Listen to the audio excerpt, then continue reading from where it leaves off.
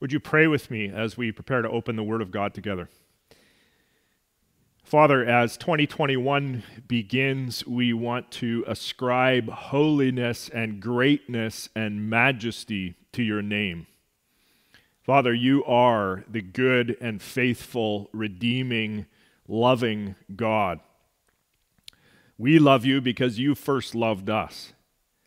And Lord, as this new year begins, I pray that we as the community of Christ in this neighborhood would be a light to the world and in the world. Father, give us wisdom and give us enablement and give us fresh hope and courage to minister to our neighborhood and indeed to the world through online activities as well. Father, we want your name to be made great in our midst, and so we're praying that you would guide us along this path and that this year would be a year in which you are glorified and great blessing comes to your people. We pray in Jesus' name. And now as we open your word, Lord, I pray very simply for blessing for your people as we together look into the things of your word. We pray in Jesus' name. Amen. Well, as Hugh already mentioned in the announcements, we have just come through a difficult year, a year of significant trouble and loss for many people, and anxiety as well. No doubt about it, 2020 was a trial.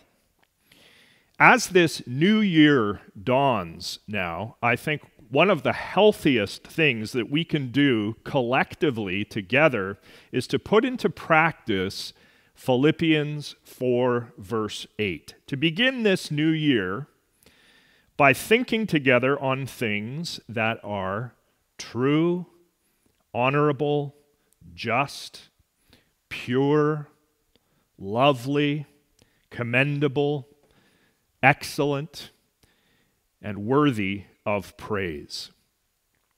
And one of the loveliest, most honorable, and noble stories in all of Scripture is the story of Ruth.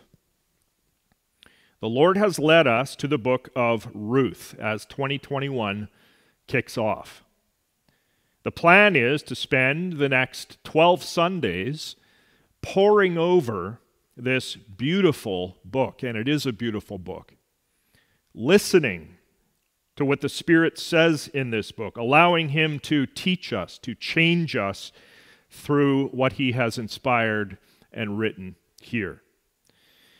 Now, in addition to the 12 sermons that we are offering on Ruth, every Monday at noon, I will also be posting what we could call supplementary videos. So I'm resurrecting the 1225 live videos again. And in those Monday videos, you'll find additional, I hope, helpful, extended discussions on various aspects of the Book of Ruth. So do look for the first of those videos to be posted tomorrow at noon on this very channel. And thus ends my spiritual commercial for the morning. This morning, our plan is simply to provide an introduction to the book of Ruth. We are not actually going to dive into the first portion of the text of Ruth until next Sunday, Lord willing. But this morning, we will be referencing various verses in the book of Ruth and in other places in Scripture, so I encourage you to please have your Bible open in front of you. Our first step this morning is to ask a very basic question, and that is the question, what is the book of Ruth all about? And I think there are several legitimate answers that might be given to such a question. The book of Ruth is about ordinary people obeying God and showing kindness to one another, and in the process producing breathtaking results. The book of Ruth is about that. The book of Ruth is about God working steadily and working mysteriously and working amazingly, mostly behind the scenes in this book, in what we could call hidden providence. God works through ordinary human beings here to bring about his perfect will and plan.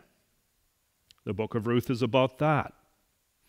The book of Ruth is about God working dramatic reversals, emptiness to fullness, famine to plenty, chaos to restoration, death to life, sadness to joy, bitterness to hope.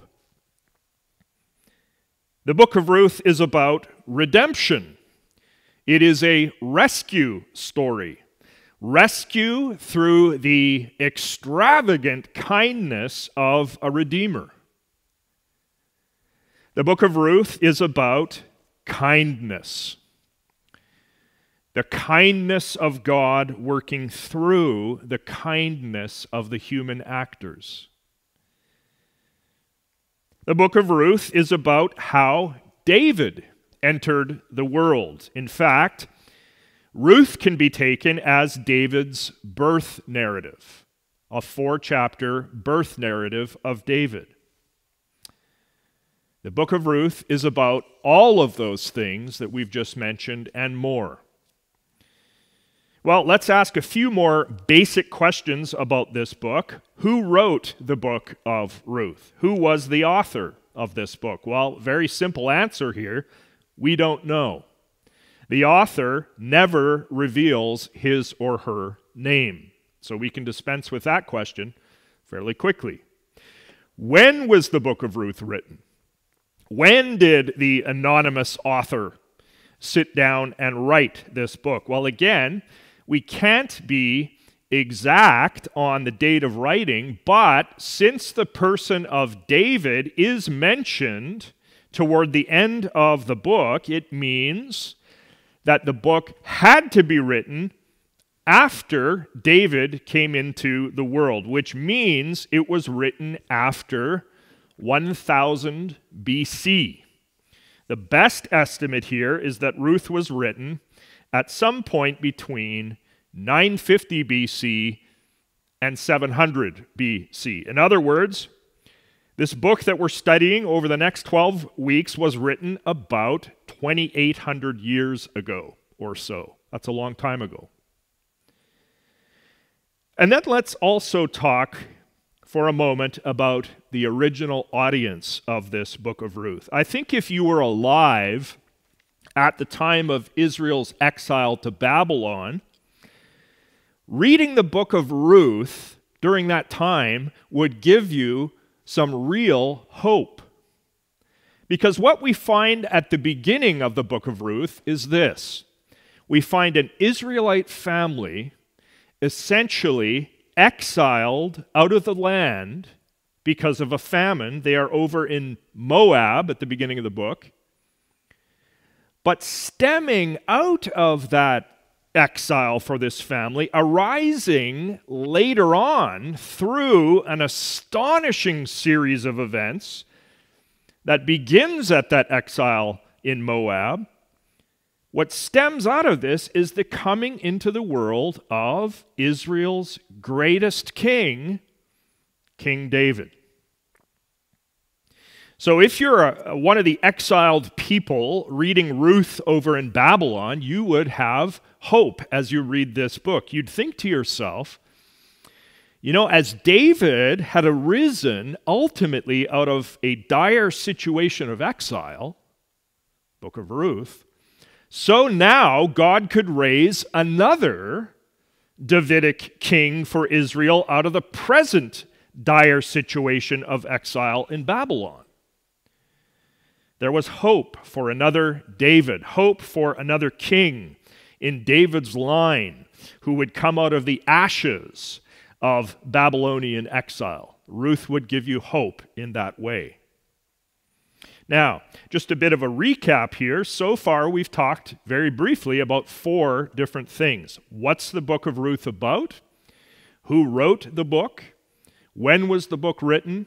And we've talked a little bit about the original audience of the book of Ruth. What I want to do next is to talk about the placement of the book of Ruth in the canon of Scripture. The placement of the book of Ruth in the canon of Scripture. What we need to understand is this, that the specific place where books in the canon of Scripture appear is not a haphazard sort of a thing. The canon of Scripture, friends, is a work of art. It is a work of art. There was thought and there was consideration that went into the specific place or the specific location of the books, of each individual book within the 66-book whole that we have. Now, as a lead-in to this, let's talk just for a moment about the English word mine, M-I-N-E. Mine is a 4-letter word, but depending on its placement in a sentence, it takes on different significances. For example, I want you to read the following sentence to yourself. The eggplant is mine. So in this instance, the word mine, of course, is a possessive word. Mine, the eggplant, belongs to me. But what happens to our same word mine in this sentence? I want to mine for nickel. Well, obviously, that same word mine now takes on a different shade of meaning. Now it means to dig or to excavate. Or we could use mine in this way also. He stepped on a mine and was severely injured. Well, now the word mine means a destructive military device, right? Well, what's the basic point of this little English grammar review? The basic point is that depending on the context in which we find the word mine, that exact same word can have several different meanings, several different significances. Think of the book of Ruth like that word, mine. The book itself takes on different significances depending on the context in which it's located in the canon of Scripture. And here's the thing. There have been 3 main places, 3 main contexts within the canon of Scripture where the book of Ruth has been placed by ancient interpretive communities. We want to talk about these 3 different placements or contexts for the book of Ruth. Our Bible reflects the Greek canonical tradition, where the book of Ruth was placed purposely after the book of Judges and before the book of Samuel.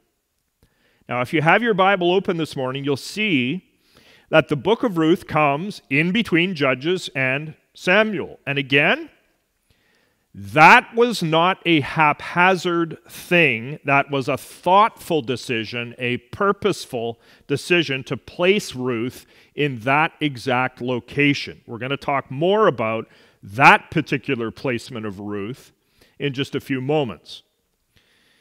But we find the second and third main placements of the book of Ruth in what's called the Hebrew canonical order. In the Hebrew canonical order, the book of Ruth is found within a broader group of books called the Ketuvim, or the writings. And in that group of books, it's either placed before the book of Psalms, immediately before Psalms, or more commonly in the Hebrew canonical tradition, Ruth is placed right after the book of Proverbs. Again, both of these placements within the Hebrew canonical tradition were thoughtful, carefully considered placements. They were not careless or haphazard in any way. There was theological reason involved in placing the book in these places. Those who placed the book in all three of these varied positions within the canon were operating under an assumption. And the assumption was that the book's very location within the wider canon would affect how the reader would understand the text. Remember our illustration of the word mine, right? Same word, three different contexts. It takes on a different shade of meaning depending on its placement in a given sentence. Well, with the Book of Ruth, it takes on a different shade of significance in each of the three canonical placements that we've just outlined. So we want to talk about each of these in turn, and I want to make it very clear from the outset that there is definite value in all three of these placements. I think we should take all three of the placements as being wise and as contributing cumulatively to our understanding of the Book of Ruth. So let's make that clear. One particular canonical placement is not necessarily to be preferred to the other two. All three make a good deal of sense. As Peter Lau and Gregory Goswell say in their book on Ruth, they say the book works well in all three canonical placements. So now is the point in today's message where we need to open our Bible a little bit. Let's talk first about the placement of Ruth that you and I are probably most familiar with. Its placement right after the book of Judges and prior to the book of Samuel in the Greek canonical tradition. Now, we suggested earlier that the book of Ruth was most likely written at some point within the lifetime of David, but that doesn't mean that the story in the book was set during that time. The writing of the book could happen at a different point in which the book is set. So in fact, the story of Ruth is set much earlier. The story is set in the time period of the Judges. And we learn this in the very first verse of the book. Let's look at Ruth 1, verse 1, just briefly. The first words of verse 1 read as follows. In the days when the judges ruled, there was a famine. So with those opening words, we know that the story of Ruth is set in the days of the judges. And in the canonical order that we're thinking about right now, the book of Judges comes right before Ruth. So the rationale for placing Ruth here after Judges in this canonical order is that Ruth is set in the same historical period. This makes a good deal of sense. And there's also this. The two books that come before Ruth in this canonical order, so not only Judges, but also Joshua before it, these two books, Joshua and Judges, they focus largely on the promise of land that God had given to Abraham. Joshua and Judges are asking the question, how is the land promise going to work itself out? But we know that along with the land promise to Abraham, God had also promised offspring. He had promised seed. The book of Ruth focuses on the second part of that promise, the seed, or the great offspring of Abraham who arises at the close of Ruth. And who is that person? Of course, it's David. So we have then these three books in a row in this canonical tradition, Joshua, Judges, and then Ruth, which focus on the fruition of the land and offspring promises to Abraham this too makes very good sense to place Ruth here in this position in the canon after Joshua and Judges.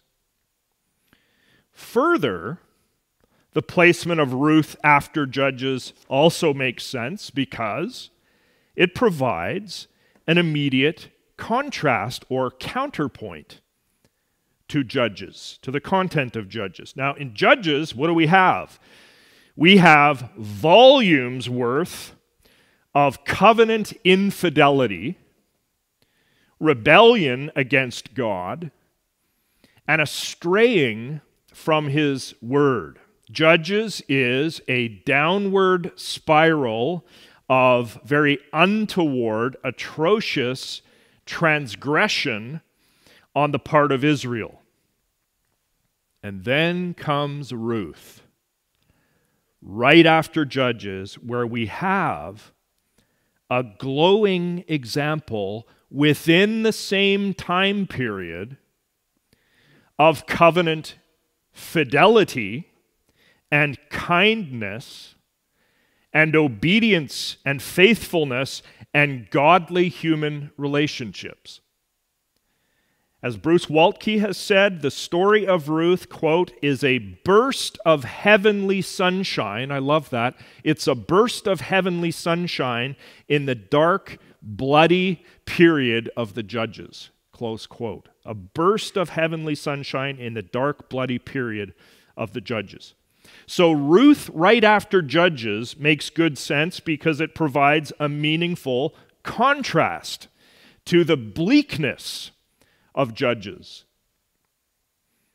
And even more, the placement of Ruth after Judges and before Samuel also makes good sense because in Judges we have that repeated refrain throughout Judges 17 through 21, there was no king in Israel. That phrase appears several times in those chapters. Well, one way that Ruth, the book of Ruth, can be considered is it's the birth narrative of a king for Israel, a king named David. So we can view the book of Ruth as a transitionary book coming right after Judges. We go from no king in Judges to a king at the end of Ruth, and then, of course, Samuel, which follows on the heels of Ruth in this particular canonical order. Samuel is all about kingship, isn't it? It's about kingship in Israel after the time of the Judges. So Ruth after Judges and before Samuel makes sense also for this reason.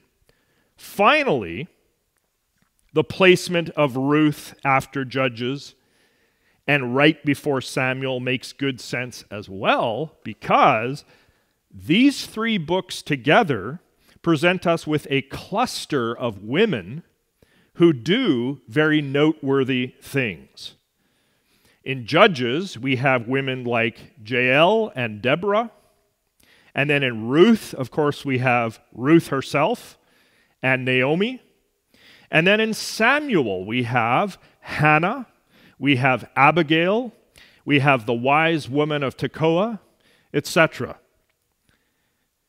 So for all of these reasons, friends, all of these reasons that we've just talked about, the placement of the book of Ruth after Judges and before Samuel, this is an artistic decision.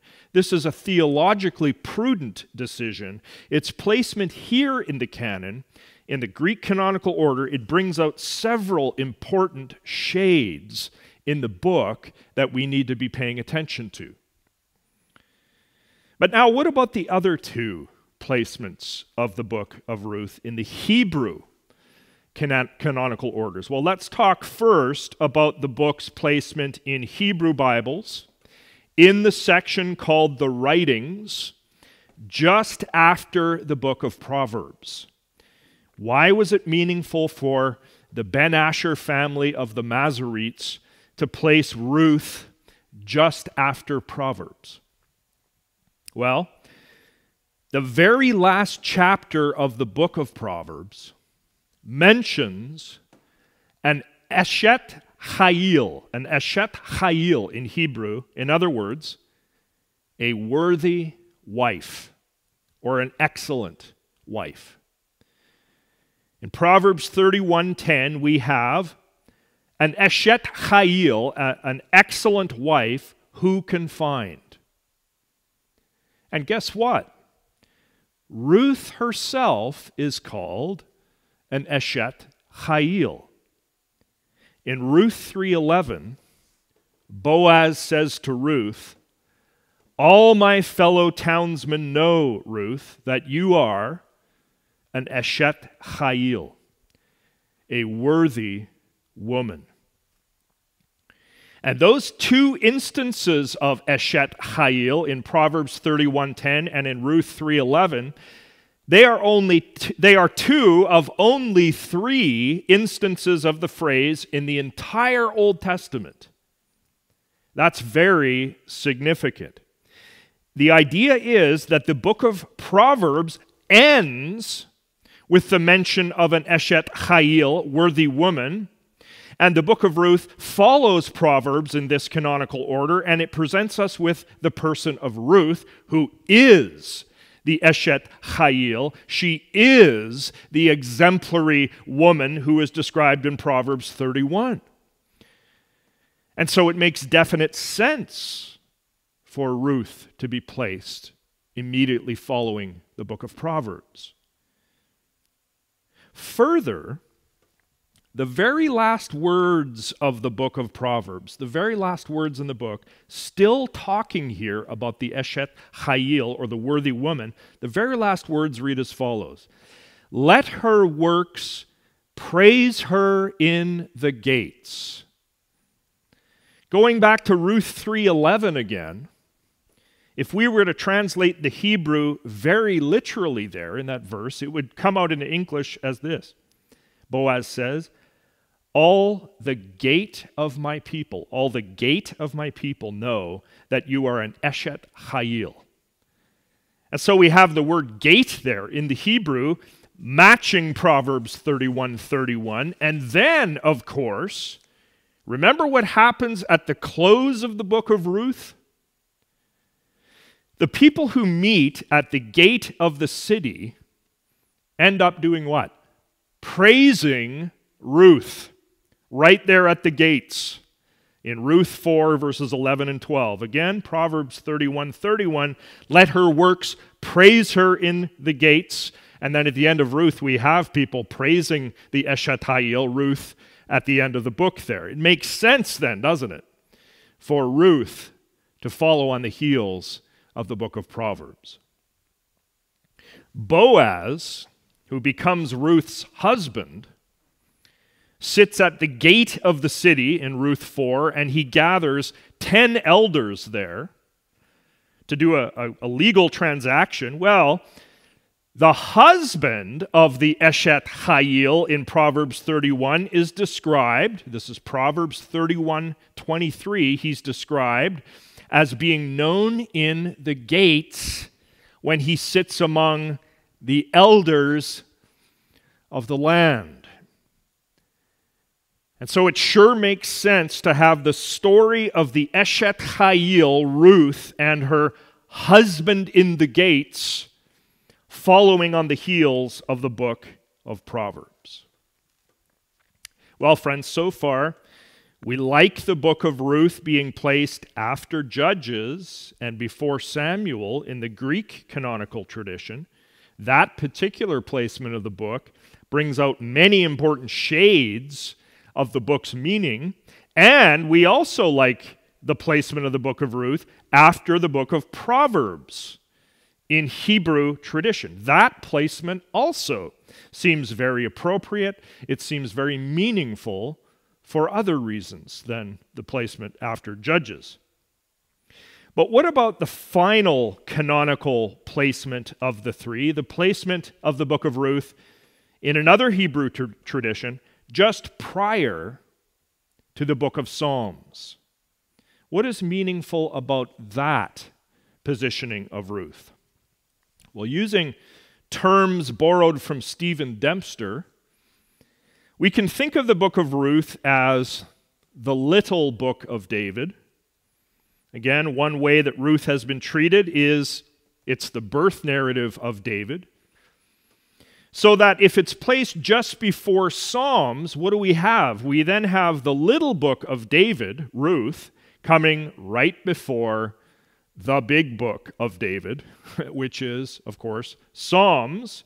The vast majority of the Psalms are attributed to David, right? So it makes sense to place Ruth before Psalms for that reason. The little book of David followed by the big book of David. But more than that, in Ruth 2:12, Boaz commends Ruth for taking refuge under the wings of Yahweh.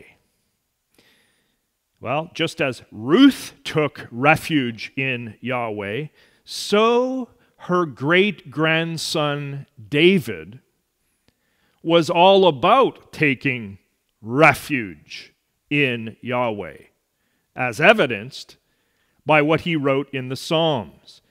The same Hebrew word that we translate as refuge in Ruth 2:12 is found in a host of places in David's Psalms. Let me read these to you. Psalm 5:11. These are all from David. Let all who take refuge in you, Lord, rejoice. Psalm 7:1, O Yahweh my God, in you do I take refuge. Psalm 11:1, in Yahweh I take refuge. Psalm 16:1, preserve me, O God, for in you I take refuge. Psalm 17:7, wondrously show your steadfast love, O Savior of those who seek refuge from their adversaries at your right hand. Psalm 18:30, God is a shield for those who take refuge in him. Are you taking refuge in God today? God is a shield for all those who take refuge in him. Psalm 31:19, oh, how abundant is your goodness, which you have stored up for those who fear you and worked for those who take refuge in you. Psalm 34:8, blessed is the man who takes refuge in him. Psalm 34:22, none of those who take refuge in the Lord will be condemned. Psalm 37:40, Yahweh helps them and delivers them. He delivers them from the wicked and saves them because they take refuge in him. Isn't it fitting, friends, that the book of Ruth, which presents Ruth as taking refuge in Yahweh, that the book of Ruth is followed by the Psalms of her great-grandson David, who everywhere is commending taking refuge in Yahweh. And in that same verse of Ruth, Ruth 2:12 again, where Boaz commends Ruth for taking refuge in Yahweh, Boaz also mentions the wings of Yahweh. It's a beautiful image, the wings of Yahweh. Boaz says to Ruth, a full reward be given to you by Yahweh, the God of Israel, under whose wings you have come to take refuge. Well, we get plenty of wings and wing talk from David in the Psalms. Psalm 17:8, David wants to be hidden in the shadow of God's wings.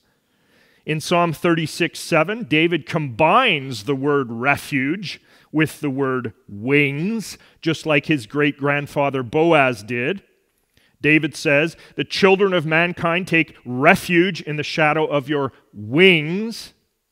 Or again in Psalm 57:1, in the shadow of your wings I will take refuge. Or Psalm 61:4, let me take refuge under the shelter of your wings. And Psalm 63:7, in the shadow of your wings I will sing for joy. And Psalm 91:4, many of us know this verse, under his wings you will find refuge. Well, with all this use of the refuge of God and the wings of God in the Psalms, it makes sense, doesn't it, to have Ruth come just before the Psalms in the canon, since we have David's great-grandfather Boaz talking about the refuge, the protective wings of Yahweh in Ruth 2:12. And it also makes sense for the Psalms to follow Ruth in this particular iteration of the Hebrew canon, since both books, both Ruth and Psalms, follow the same basic pattern of individual lament giving way to communal praise. Individual lament giving way to communal praise, or praise by the community. So in Ruth, we begin the story with the lament of the individual Naomi in chapter 1, which finally in Ruth chapter 4 gives way to what? To communal, the whole community is praising at the end of Ruth. Likewise, in the book of Psalms, we have a number of individual laments that are grouped together near the beginning of the Psalms. So Psalm 3, Psalm 4, Psalm 5, Psalm 7, Psalm 9, Psalm 10, etc., all individual laments.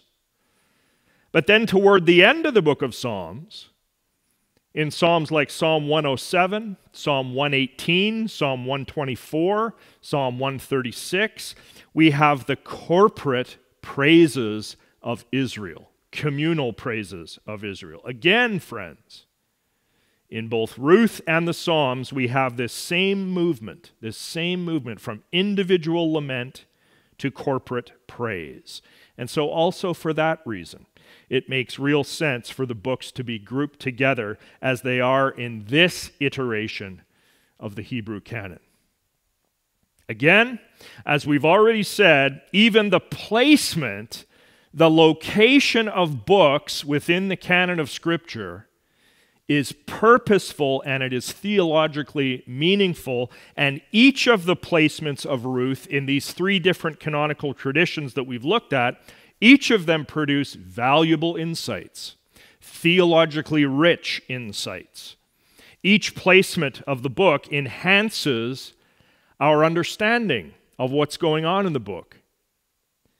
And again, we need to stress, one canonical placement is not better than another. Collectively, they each contribute something important to our comprehension of the book. Isn't the canon of Scripture a marvel? Isn't it a work of art? Isn't it just mind-blowing? I hope you see that. Now, next Sunday, Lord willing, we're going to jump into the first part of Ruth itself.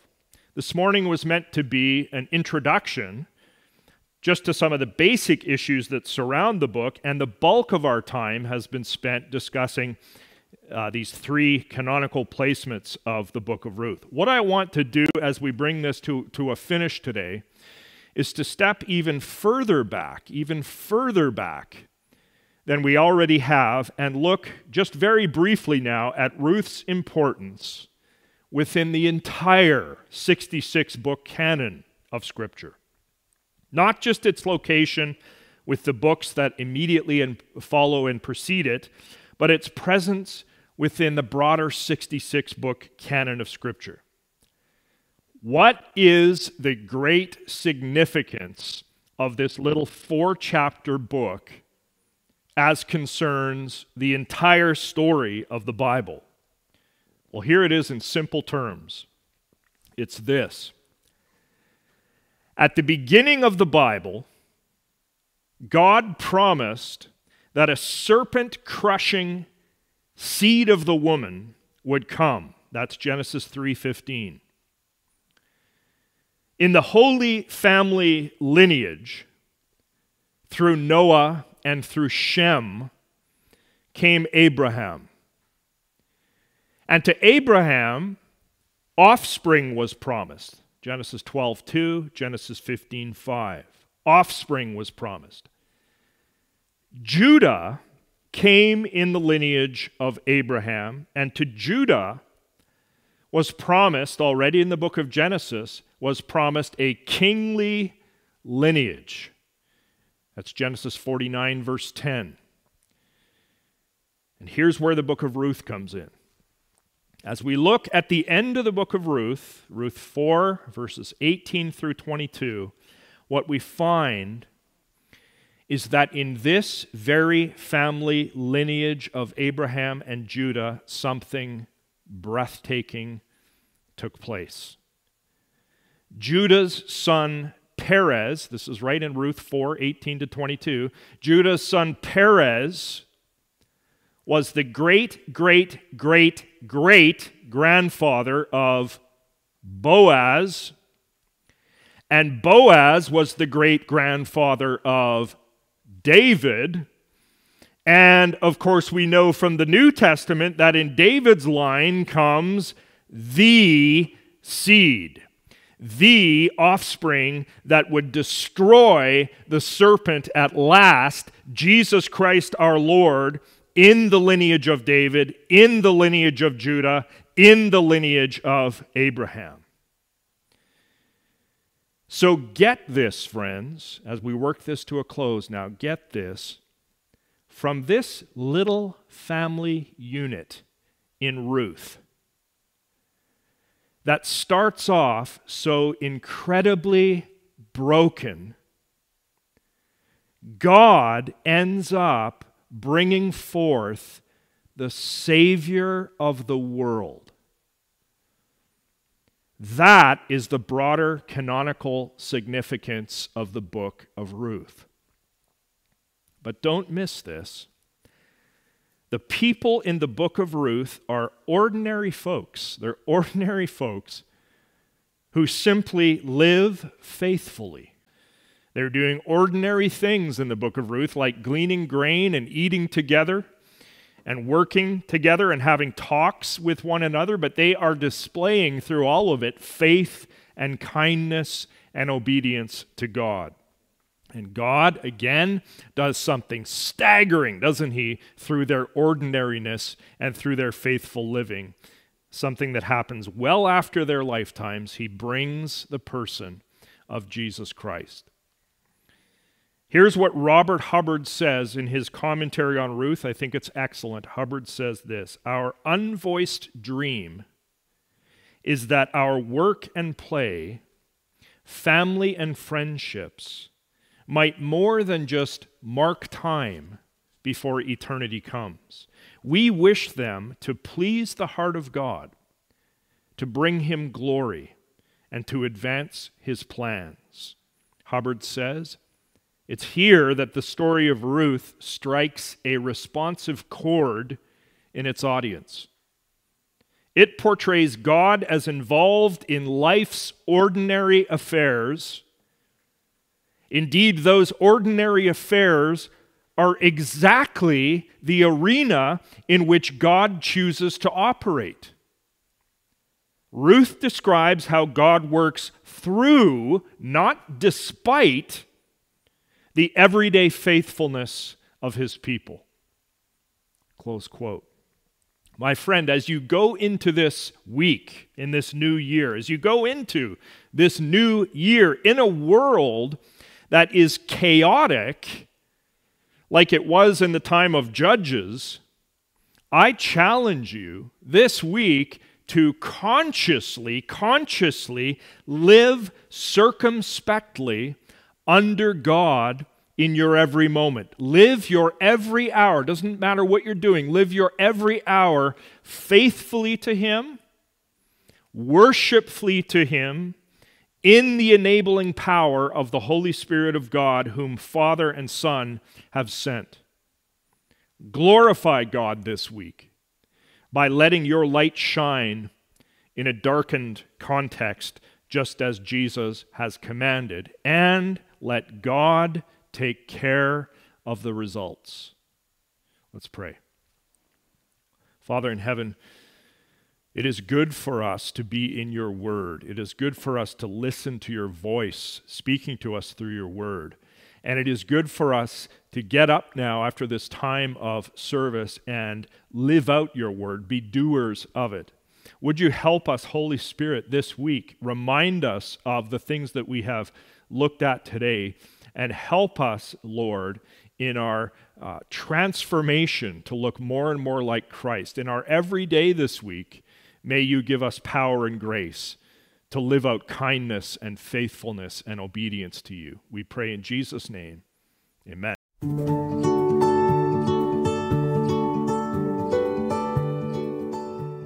Just by way of reminder, this 12 weeks is supplementary to the current sermon series that we're doing on the Book of Ruth.